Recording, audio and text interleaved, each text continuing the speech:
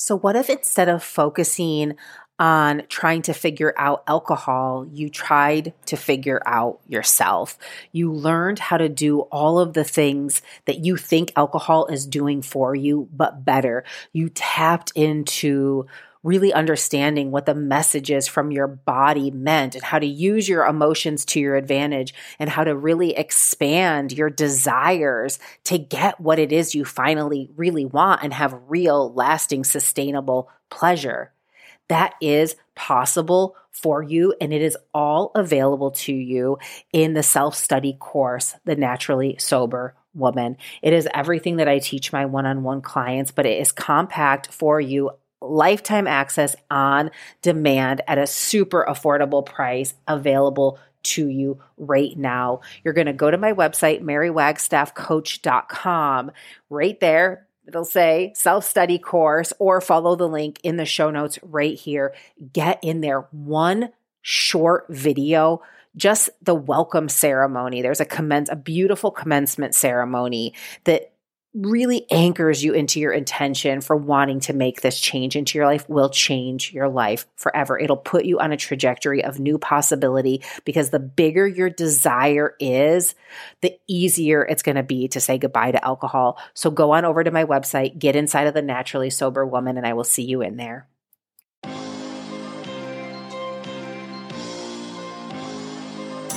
Welcome, welcome. My name is Mary Wagstaff. I am a holistic alcohol coach who ended a 20-year relationship to alcohol without labels, counting days, or ever making excuses.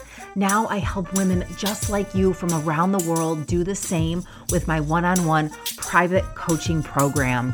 In this podcast, we will explore my revolutionary approach to getting alcohol out of your way that breaks all the rules, life-enhancing tools that make not drinking exciting and joyful, and the profound and sacred journey that it is to rediscover who you are on the other side of alcohol.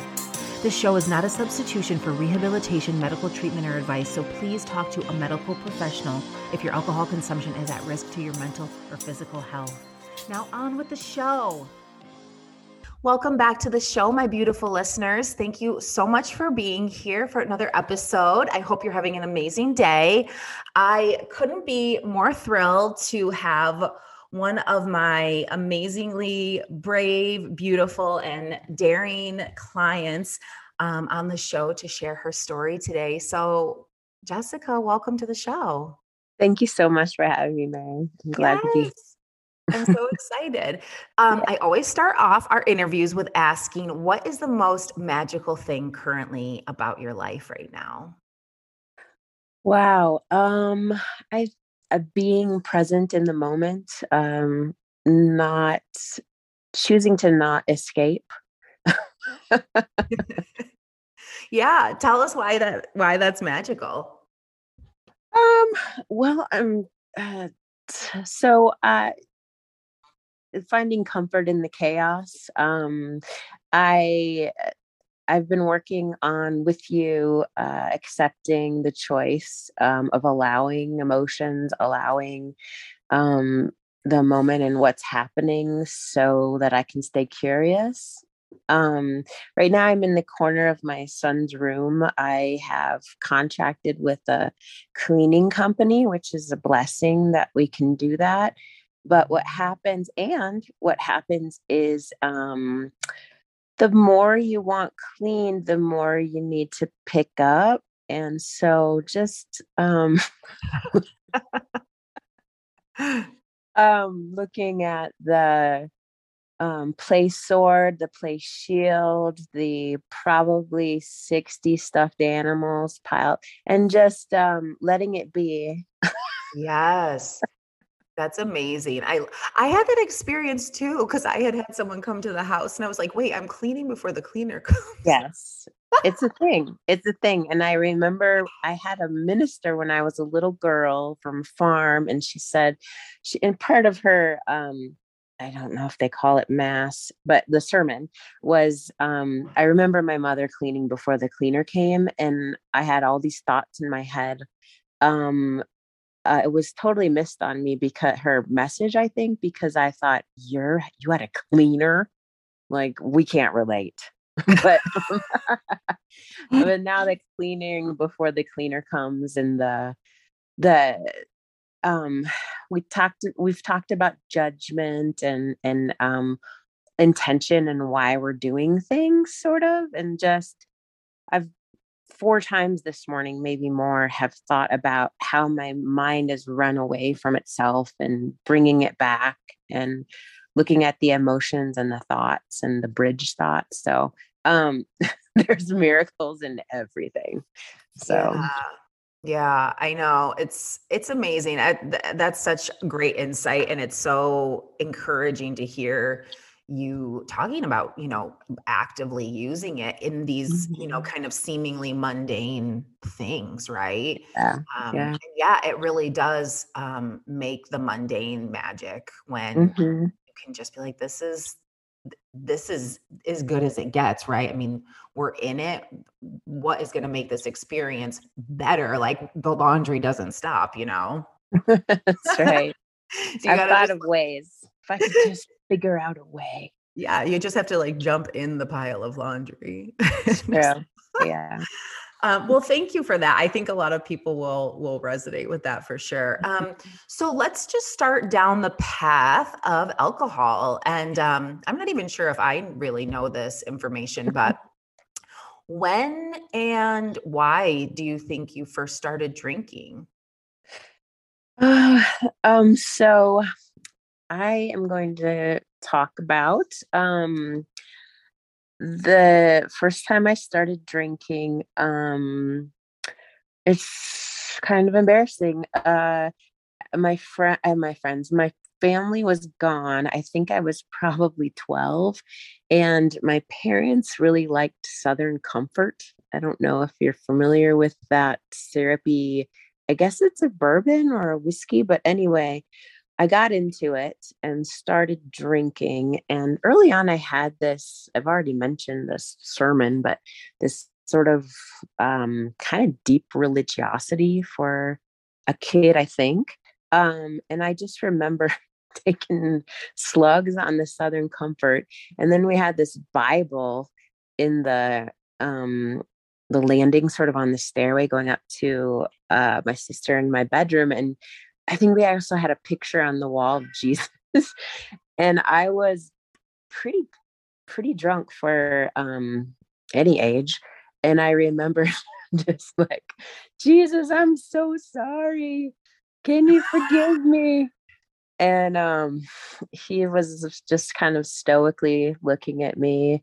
And so that was my first experience, just sort of a heightened guilt and sense of just alone, but some relief. Um, I don't know if I would call it relief. It was just more of a different, interesting sensation. Um, so that would be my first experience.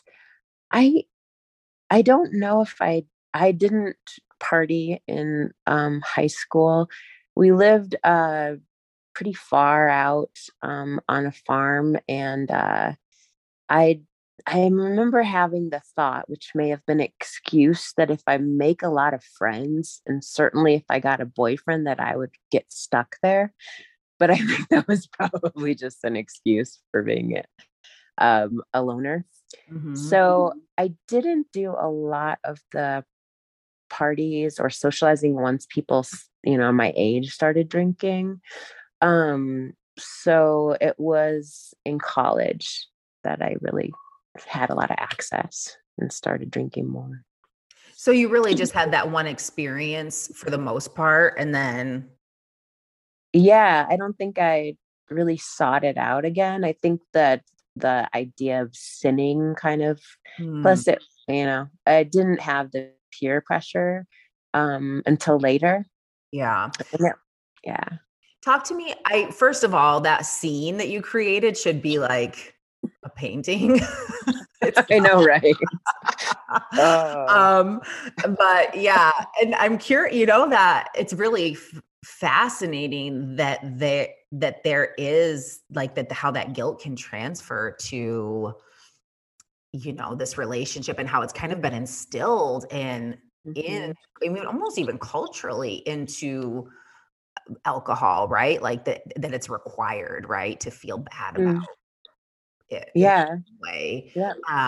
which is obviously another thing that we don't agree upon, like in Right. general, like that's not a requirement. So tell me a little bit then about, yeah, college years and beyond.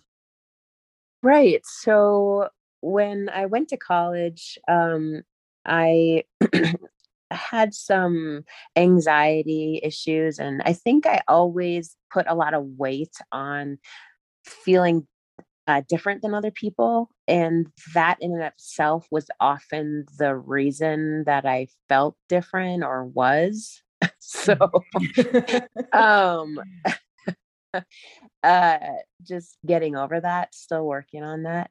Um, so when I started drinking, I would feel a lot of relief, and sort of my like interest in drama and theater would come out. And then there was still this role of like, well, then it got to be like, I'm the life of the party, and um just drinking to excess because I was chasing that feeling of relief. So wanting to be seen and validated and feeling like I fit in. And it was like kind of this feast or famine thing. Um, I needed a drink fast to fix this feeling when I was out with people of anxiety and where do I fit in and let's make this okay. So I mean I went to college. Actually I went to college right out of high school, like most people. I'd actually gone to college when I was 16, full time, but I still lived at home. So I'm not sure if I drank. I may have drank like once or twice with the same effect. Mhm. And sometimes I would get get really great feedback. Um, like you were great at that time. So like most people, so it was a social lubricant and it gave me the feeling that I fit in. I can think back to a lot of times where I did not fit in, or I mean, who fits in, but really over the top and almost like ruined people's parties or experiences. Yeah, and do you feel like you were conscious of that at the time, that this is like, I'm doing this so I can be here and be part of this? Oh, absolutely. Yeah. Yeah. Yeah, I mean, can imagine too, um, that, kind of starting, being in that different environment too at a young age, even though you weren't really drinking when you were 16, I mean, you had to kind of figure out a different way to be quickly, right? Yeah. Yeah. Yeah. So you were using alcohol, social lubricant. It was obviously having some negative consequences at a point. Um, and then, go into post college years. Yeah. So let's see. I took a trip to Trinidad right after college, which um didn't slow down the drinking. It probably sped it up. And I know that I was using alcohol and that then like marijuana to deal with the lack of boundaries and relationships that didn't serve me. Um, Continued drinking after college quite a bit. My family would say, you drink too much, slow down. I remember my parents, I went out with them and my thought was like, I'm going to show them how great I am now. We went to a local bar back home. And so it was some people I knew from high school, and I ordered a drink that the bartender didn't know how to make because I was so of the world now. And my family, my parents watched me drink and they started giving me advice like, uh, you should drink more slowly and all these ways of handling the alcohol. And my thing was like, no, I'm so fantastic. This is part of how fun I am. And that carried on through acquiring. A lot of the patterns are like acquiring relationships really fast and drinking to be wild and actually like accelerate what I thought was just getting to the part where you're in a serious relationship, i.e. sleeping with them. So yeah, that really continued until I was about 26 and went back to school for nursing, and just really, it was at a hospital, and they had this wing for women with eating disorders. And I started thinking about the idea of compulsion and hiding behavior. And so I got involved in a 12-step program for eating. I'd heard of and been recommended by my sister to go to AA, and I wasn't attracted to that. But I didn't want to be fat. So I looked into 12 steps for eating. The one that I went to accidentally was a really hardcore OA program that also didn't allow drinking. And so that's when I first stopped drinking. And really this idea of intoxication and compulsion. And while it didn't help me question my feeling of being divorced from spirit, while it was my first time trying to handle life without alcohol. I love that idea of divorced from spirit is kind of sounds like the answer to maybe the compulsion and the intoxication. Yeah. I think in talking with you now, I'm realizing a lot of it. There are these reasons why I'm not good enough. There's this, I need to deal with this. Or as I was clear, I have to have somebody who will not approve, or this is why I'm not okay. There's always something that's that I'm not doing well enough, or I'm not well enough to have this blessing. My husband's like, I just want you to be happy. The house is fine. Like, I feel like I give you, we have all these things, but you're never happy. And it always surprises me, because I'm like, isn't it obvious? I don't deserve this. Like, I'm unhappy because I'm trying so hard to deserve this, and I never do. Right. Well, what do you think about the answer to that? Well, my knee-jerk reaction is to try to make like dark humor out of it. Like, isn't that funny? What do I think about it? It's a huge area for curiosity and to be brave. And it takes a lot of bravery to not even just say like, I deserve this, because no one's trying to take anything from me. Right. Right. It's me. Like, am I okay with this? Like, that's actually, there's a lot of like, that's a tender spot, is like, do I want to accept myself? Right. Yeah. And I think, earlier you had said, even when you were going into college, about that, just the thought that you were different was really what made you different. Right.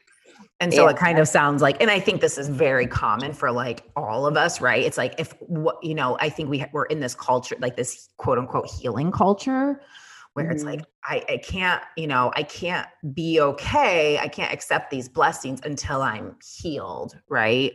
And the truth is that, a miracle is just a shift of perspective. So in this moment, you can work on understanding some of those things about yourself, but in this moment, nothing has gone wrong, and you're amazing. Thank you. Yeah, Um, it's true. So I think that that's a really amazing point. Can I ask you, it sounds like a lot of just from what I'm getting from your story is that a lot of the kind of troubles were coming really more internal. How was alcohol affecting your external life? I mean, you did talk about relationships and kind of fast forwarding those and maybe interpersonal stuff, but what else was going on? yeah, Was getting in I the way of. think I mean, a lot of it was developing as a person, and taking time to figure out or allowing for my needs to be met and being honest with what I wanted. So, um, I think so. If, in terms of how it was affecting I think sometimes things need to happen more slowly. And so that would be like making decisions about entering into a relationship or figuring out what feels right is hard when I was using alcohol. Um, you know, e- a lot of things that I would do that really don't seem like me were because of a drug or alcohol. Something I more and more I've been getting this feeling like there's like an overlay sort Mhm. of like there and when I look back at my life and freedom from alcohol has helped this review and also I think some kind of level up. But there are some times where I just feel like um I barely remember making that decision or that wasn't me. So Mhm. specifically, things like uh I'm lucky I never got into an accident, with Mhm. the car. Um, risky behavior sexually. Um, I think academically probably could have made some different choices. Um, so yeah. Yeah. Um, and so the compulsion, that you was and I just want to make sure I'm correct about this. When you went into that 12-step program for food or is it overeating? Yeah, they people with all kinds of eating disorders go into it. So yeah, but mine was overeating, yeah. So it was something that was showing up in other areas of your life. And so when you talk about this concept of being divorced from spirit, what do you see that as now in terms of it resulting in compulsion? Um, let's see. I think that uh when I think I'm divorced from spirit, there's this idea that like I am this compartment and spirit is this other compartment. Mhm. And if I decide like, oh, I'm not in a good place right now, then a lot of what I do is oh, I'm going to be better when this happens. Or yeah, today I am not acceptable. So it's sort of it's a way of thinking about things in terms of like separateness. Mhm. Um Yeah. So like in some way that it's not available to you in this moment. right. Yeah. Also there's a willfulness and um like when a little kid does something and you see that you see that point where your child starts to they look at you out of the corner of their eye, or they look right at you and do something that they think is naughty. And it's more, it's kind of like that. And then it becomes this like charged thing. Like, we're having a problem right now. Right. Sometimes it's like that. Right. Yeah. And so and then you're engaging in this behavior, that ultimately isn't solving the problem, right? Right. Yeah. And you kind of talked about just finding relief. Do you think that Tell me a little bit more about that, like and it was that relief, or I guess the buildup of tension. Was that similar through, and into adulthood and outside of college when you got into the work field and stuff? Was it the same feeling that you were trying to relieve? Yeah. Yeah. Yeah. I think definitely. So Um, yeah, Go go ahead. ahead. I think, alcohol, it's powerful. It's a drug. And I think that, yeah, there's a lot of psychology in it. Do I think someone could have like switched drinks and given me something that was non-alcoholic and it would have had the same effect? Maybe like 50%, is like the idea of it, Hmm. you know, Yeah. but Yeah. Well, yeah, I mean, as we know, the thoughts about it, right? The mindset mhm, creates so much of the emotional charge. yeah, Um about the subject, about food, about the alcohol, but also that and that's why we kind of work from the outside in. It's like, well, what are the problems you're actually trying to solve with this, or that's creating that tension that needs to be relieved, and are they even problems? right. Right. So it's like you Oh don't my gosh. yeah, it's just like we don't just quit drinking and then feel all this tension still, Hmm. right? Um, Right. so talk to me a little bit about, what was happening in your life that had you starting to kind of think about this and question it and think that this isn't the road that you want to keep traveling. Right. I think, for all the challenges that um the 12 steps gave me, and in some ways really underscored the division between myself, and gave me a little bit more shame. um I think that, and just mm, growing up without parents who drank a lot. Anyway, I had this memory of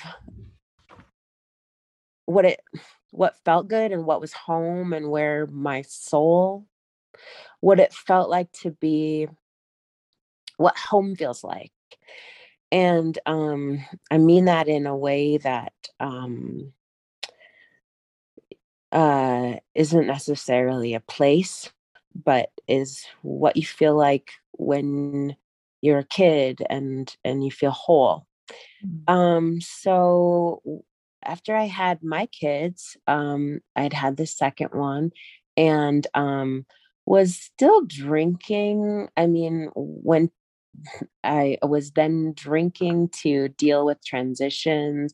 I drank when I got home. The kids would I would respond with I would get stressed out from little challenges and get a beer out of the fridge and come in. I would, we had childcare at home, and I would grab a beer before it started getting more. And it was sort of like a funny thing at first, like I'm already drinking. And and one night, I hit the tequila around dinner, and that's all I remember. I had made dinner. I think it was spaghetti, and I don't remember anything after that. I don't even know if I could remember serving dinner, but I went through with my favorite thing, which was reading to my oldest before he went to sleep.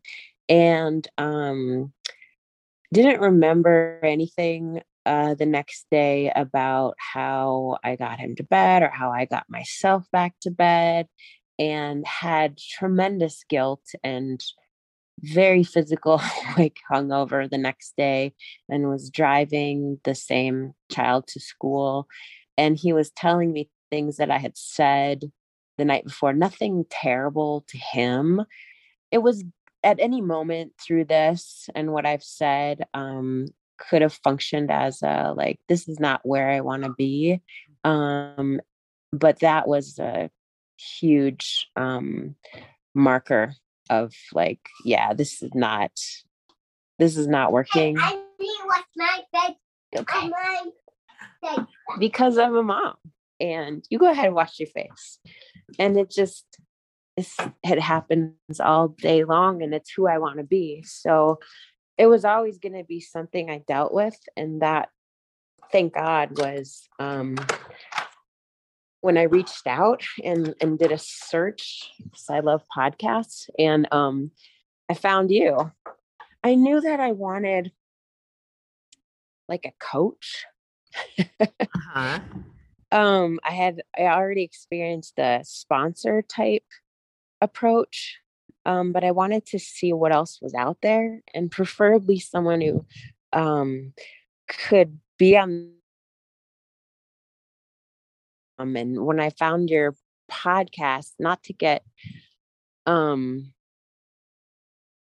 like, I'm not trying to sell you to anybody, but I Go will for say, it. yeah.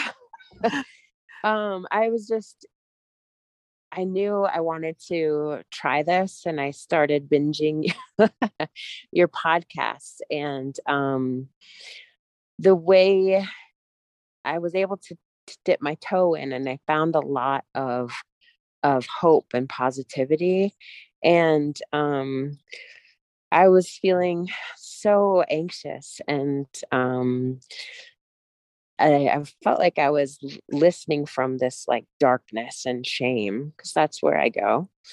And so it was interesting that though I felt really down, something about your approach didn't feel like it was not accessible. Like I could start where I was. So that's, I think it was a mix of things. Like you talked about miracles and just it being the next step.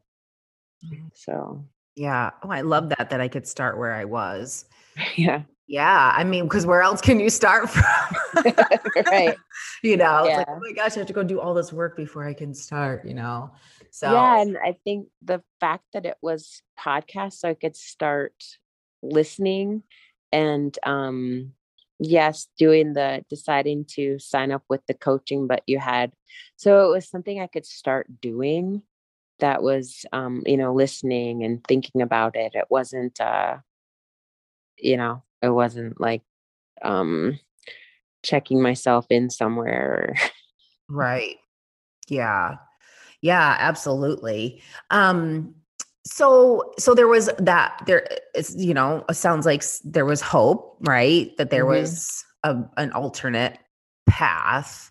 Yeah, like you can start the process without having to really like make the commitment in that way 100%. You can, Yeah.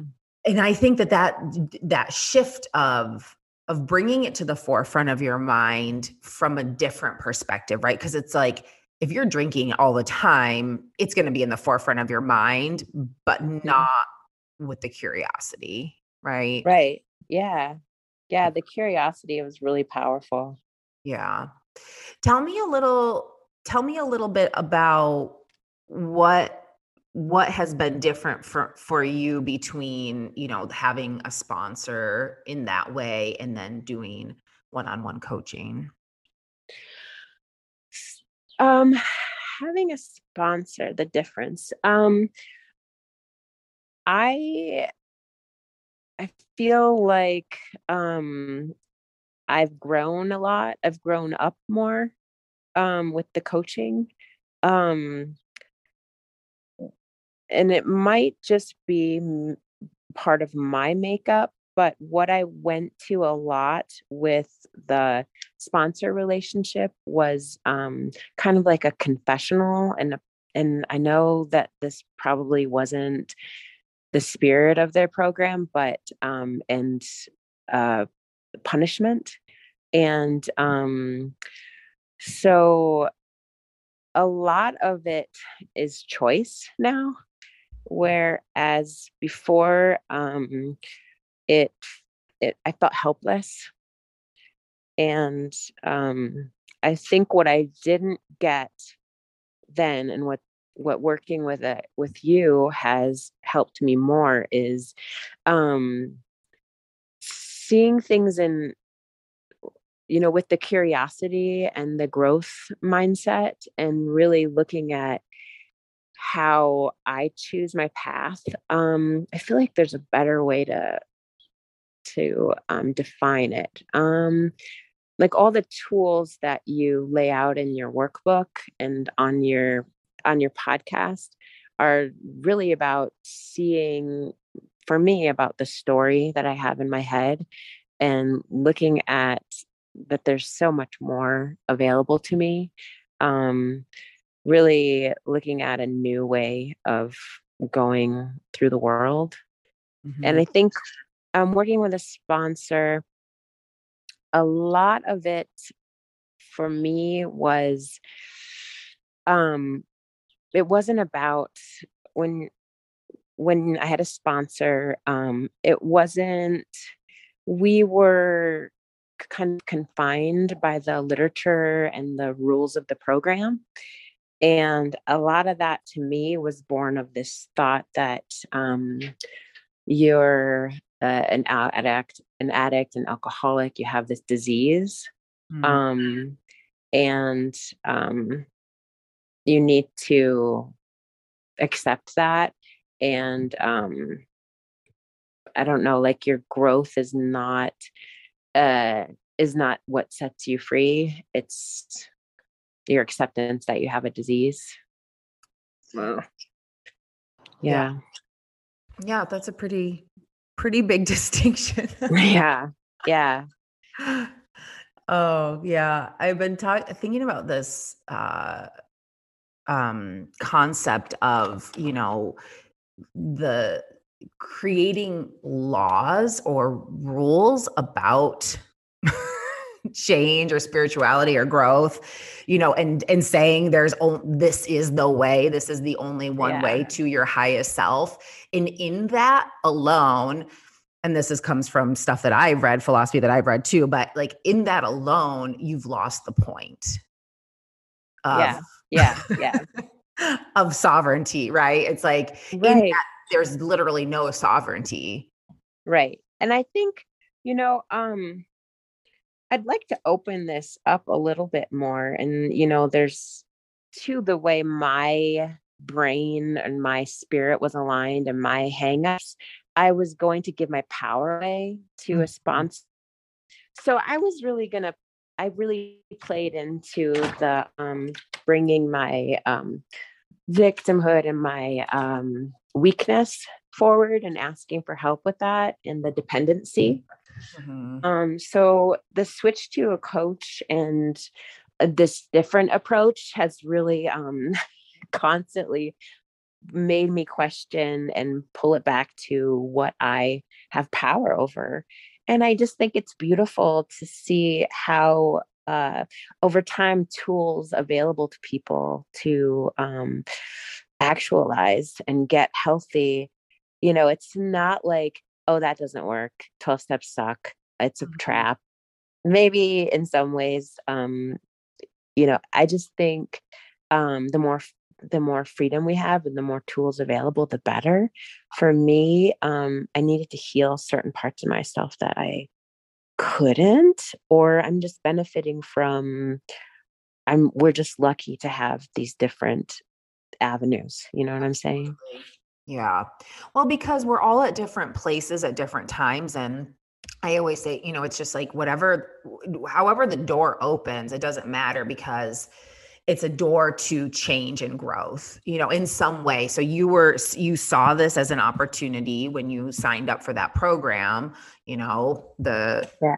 and it got you to thinking, I want to, even in that way, you're still thinking, I want to change something, whether it Yeah. was from the mindset of I'm broken or I'm powerful, it doesn't really matter.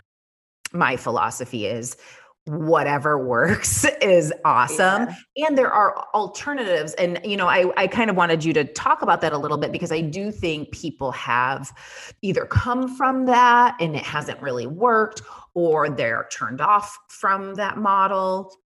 And just Right. kind of what the difference is. But sometimes the structure, that structure, really clear guidelines and rules for people, is really supportive, can be really supportive at first, or maybe always, right?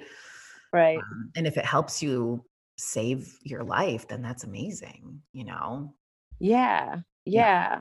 Um, and so I have to kind of switch over to what I've heard that it works for people, because it didn't work for me. Right. So I know in some ways, like I had years of what they called abstinence in the food program. Um, but a lot of it for me was I'm being a good girl, you Hmm. know? Yeah.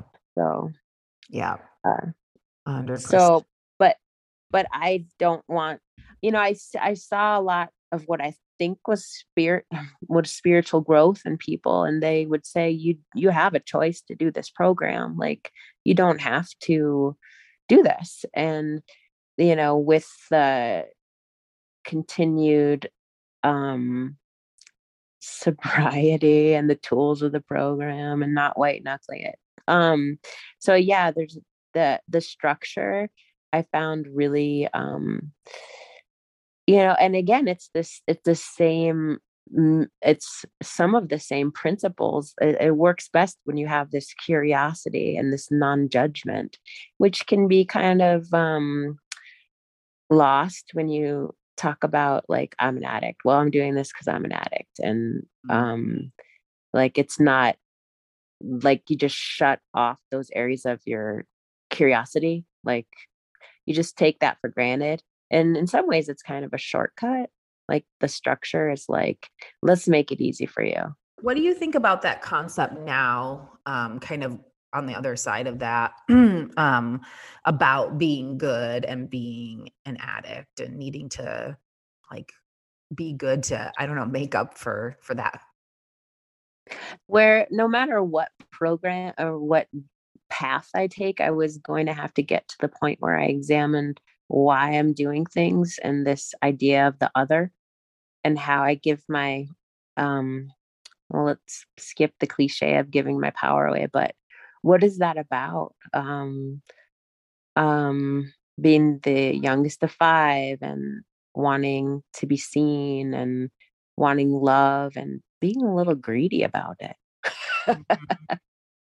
So really coming into this kind of scary non-Christian place, maybe, well, maybe it's not non-Christian, but of loving myself and honoring the fact that I have this life.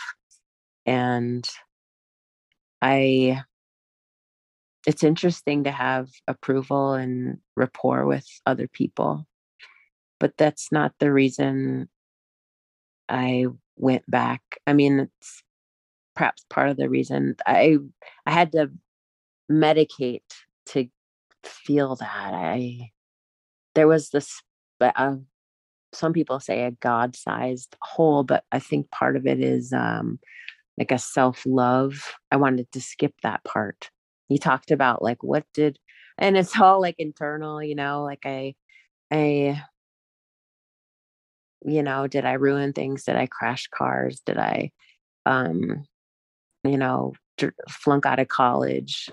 Um, it more, I just look back and I see how I tried to skip loving myself and being okay with myself. I think I forgot your question. Yeah, no, I think that whatever I kind of forgot it too, but whatever it was is, well, I think you said it. It's like I was asked about, the idea of being an addict and needing to make up for it. And I think you just answered it with there was nothing to do but to just love myself through all of it. Yeah. And Well, I would see people come into the rooms, the 12-step rooms. And I think it depends on where you're at, but for me, I'm the kind of person who will bring all my dirt forward. I think because I want someone else, and this is judging myself. I want I want a lot of like, you're okay, and that's okay. And let's make that okay. And some people already went through that phase or they pretend. And so I still have the work to do of being curious and loving myself and making choices for myself. So, yeah. Yeah. And do you feel like you're able to do that more now? yeah, that's my work. I mean, that's what that's my work. Mhm. It's probably program speak, but yeah, I think that's actually where the magic happens. And um, you know, when I just notice like, oh, I'm getting into my story and I can be more present and be available for my kids and accept that this is who I am and I get to do life from here and it's okay. Yes. I love that. I know. I think more and more I just recorded another episode about um that we have this idea that there's a right way, Mm-hmm. and because we think we're doing it wrong, which is, kind of what you've been expressing, um that yeah, then we kind of want to like check out because it's too shameful or too much or and we don't know how to fix it. And it really is just that. I'm just doing I'm just doing life. Yeah. Um, And I think we get, I don't know. I wonder if oh, okay. Let's just bring a lot of politics into it. But I was thinking that this morning as I tried to put things in piles off of the floor for the cleaner. But like I at one point I said out loud like fail, F. And I had a flashback to when I was in nursing school and you have this test and they'll watch you like a hawk and you pretend you have a patient. And if you, touch something with one hand when your other hand is the sterile hand, now, everybody now should be thinking, I want my nurse to not do that. So there are some instances where but then I will use that and generalize it to all of life. Like, might be a little OCD, but it's this constant like grading and standardized testing of life, you know? yeah. Oh my gosh. Yes. I know. Well, and I've talked about this so much too, on the show, and we've probably talked about it. It's like we are nature before we are culture, right? Yeah. And that it's made up. I mean, and I always say the narrative would be completely different depending on who was right, who was in charge, right? And so, Yeah. Oh my gosh. Can I say something? yeah, of course. We went to Disney World. They have this experience. I won't call it a ride because my goodness, it's an experience. And so it's Star Wars. And you go in and basically they simulate that you've been captured by the First Order. Those are the baddies, right? Mhm. And all of a sudden it goes from Disney World, they're wearing their ears and they're nice to you, like really nice, to First Order. And they're not nice to you. And they tell you where to stand and what to do. And I got in my brain all mixed up. I had my 7-year-old son with me. And I like all of a sudden I'm like, I was distracted. What was the order now? We're supposed to find a code on here. And like, I would have gotten shot. Like if, Oh my and gosh. yeah. And then like, they're like, could someone help her? And I was just like stress inducing. But at the time, like in the back of my mind, I thought this is really funny. But, and I remember offhandedly saying, unfortunately, we would not do well if we were occupied. but, but, I said, I'm sorry. And it was that thought, like, we're not occupied. Right. We're not Anyway. occupied. Yeah. And I think, it comes back to alcohol too, because it can be so dominant. And that sounds terrifying, really, that experience. Like, I've had dreams like that. Like, I don't want that in my experience. No one does. Yeah. But it's kind of, you can get such tunnel vision if you are allowing your energies and your attention to leak out to these things that aren't actually happening. And, you started this talking about the present moment, and this is where we're safe, right here and right now. And so, it's really that control of where's my mind? Where am I placing my thoughts right now? And the willingness to draw it back. It was relatively easy for you in the beginning to kind of break the habit. So what do you think was the most useful tool that you used kind of at the beginning? And then we can talk about, what's going on now. To be honest, it was you. Yay. Having someone that I knew I was going to talk to about this, and like a feminine energy, really, it helped me wake up that feminine love, nurturing energy in myself. And it gave me like a bigger picture, less neurotic. So there was that structure at the beginning, and like, I'm going to have to tell Mary if I have a drink, and which, yeah, is just in my head, I did tell you cause I want this to work, right. But, and the mindfulness right away, like, well, what's happening for me? Why is this going on? And so a lot of the tools and the structure and this lack of judgment. So I couldn't get off on the shame. Yeah. Yeah. Cause what happens when you do tell me? There's like no judgment or shame. Yeah, keep going. It's really interesting and really powerful. Yeah. So what were you going to say? Just that it's fascinating that shame can keep us in the cycle. Yeah. This is the thing that I've learned the most for every single topic, regardless, is you cannot shame someone into lasting change. And, you're mostly yourself, right? It's like, right. It's the opposite of that. I mean, shame literally doesn't work. And, people, if you're in charge out there, just know, whether you're a parent or you're whatever, it's like, that is when people feel cornered, like they don't have a choice, and they're, self-love, and you've expressed this so much, is how we inspire ourselves to hold ourselves that there was never a problem to begin with.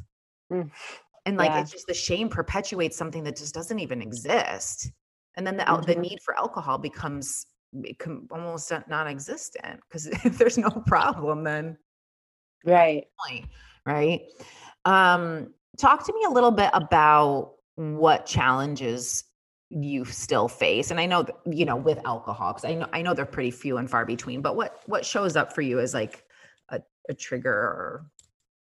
Um, you know, when I want to have a good time, when things are supposed to be fun, um, in air quotes, supposed to be fun. My idea of fun, when I feel like I'm not doing it right, when I'm not doing fun things correctly, when I when I feel like I'm not being social enough, or when my when an anxiety starts to spoil the allotted good time that we are supposed to be having. So that's, in some ways, it's like the shifting of gears, or something like, oh, I'll just take this shortcut. Yeah. So that's that. So it's more shooting on myself, and then not, and then if I don't allow that and have a little curiosity about if it will change, um if I'm hyper focusing on a feeling, because they don't last forever, but sometimes I think they will, unless I hit it with a sledgehammer of chemicals. Right. Yeah. So then, what gets you through that? Well, it's 1 minute to the next. Yeah. Breathing, changing my focus, looking at, and this becomes more automatic, but looking at the emotions, the thoughts, um, and my actions, and how they're fueling each other. Like, what today it was, what is my thought? Oh, this cleaner is going to judge me. And what's my emotion? Oh, I feel anxious and angry. And, what's the action? Oh, I'm gonna have a victim mindset because my husband's still sleeping. And then the result is I'm going to perpetuate more stress because I'm gonna growl at him, or I'm gonna not say anything because then I'll be a bigger victim. Whatever. Okay, Right. what's another thought I can have? Like, this is us. This is why I got a cleaner. Yeah. I solved the problem. Right. And I had that thought too. I was laughing at myself while I was using a grabber nabber, one of those reacher sticks, to reach some stuff behind a chair. And I'm like, oh, I'm making the solution a problem. Mary talked about this. That's hilarious. Yes. Oh, you're doing so awesome. I'm so excited Thank for you. you. Yeah. Well, thank you so much. Because Yeah. the truth is those thoughts don't go away 100%. I mean, they never will. But, and tell me if you agree with this, it's the time in between that you Yeah. continue to let them take you for a ride gets shorter. Yeah. Yeah, absolutely. Yeah. And then some things do just become less problems, because especially with alcohol, the things that were triggers or cues, those start to fade away.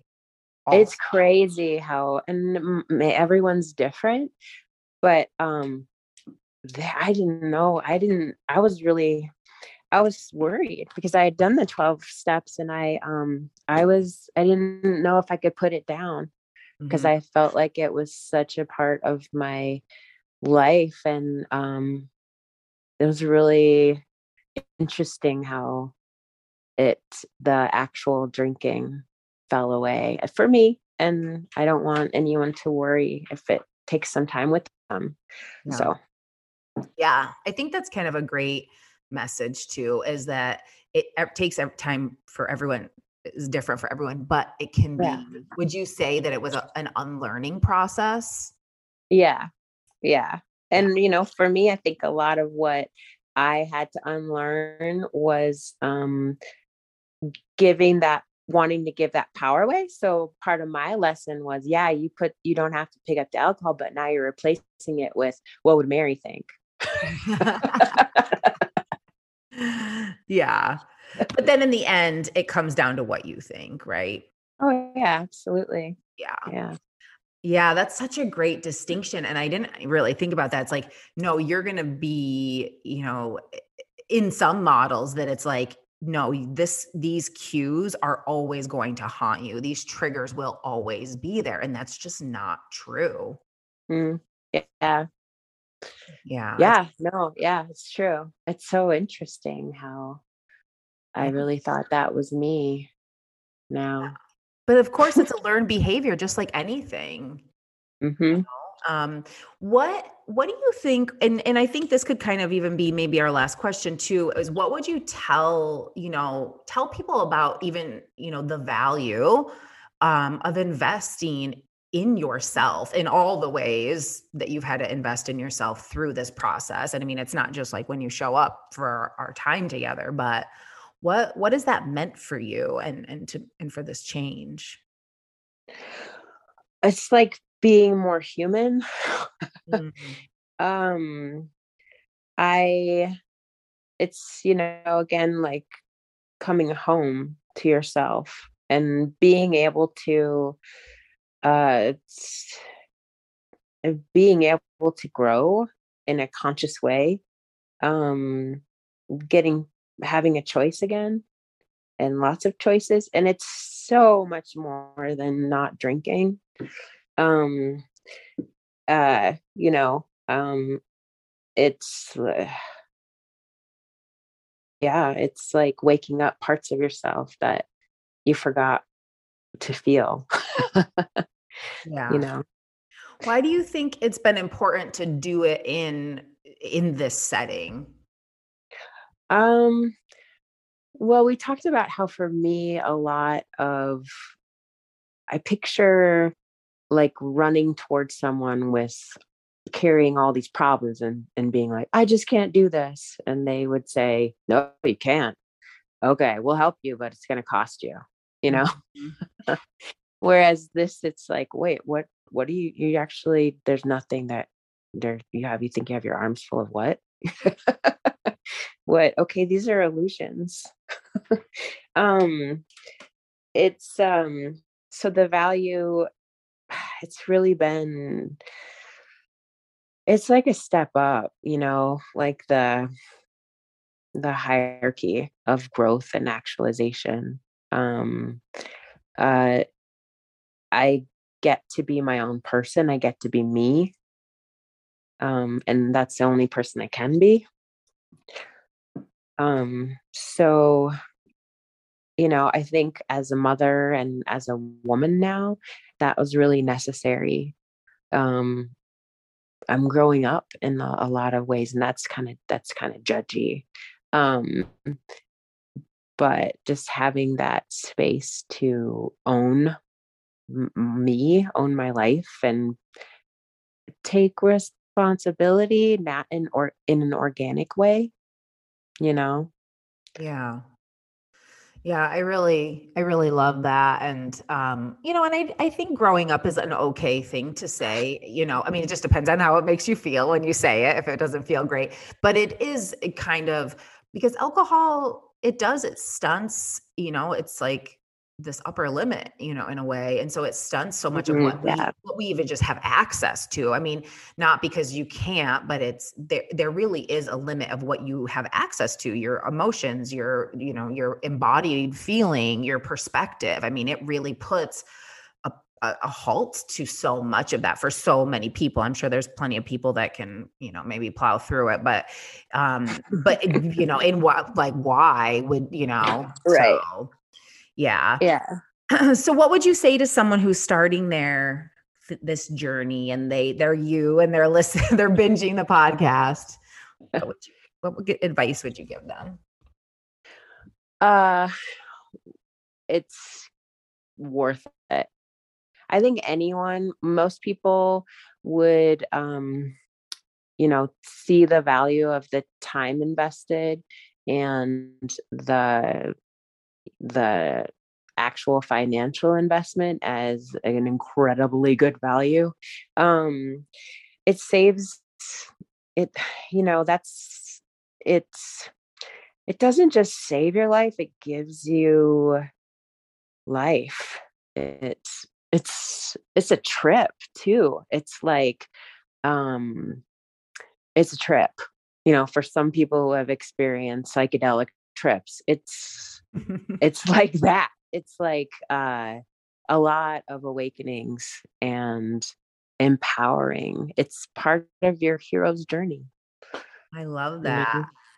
Yes. Yeah. Woo-hoo. Oh my gosh, what a great note to leave on. Thank you so much.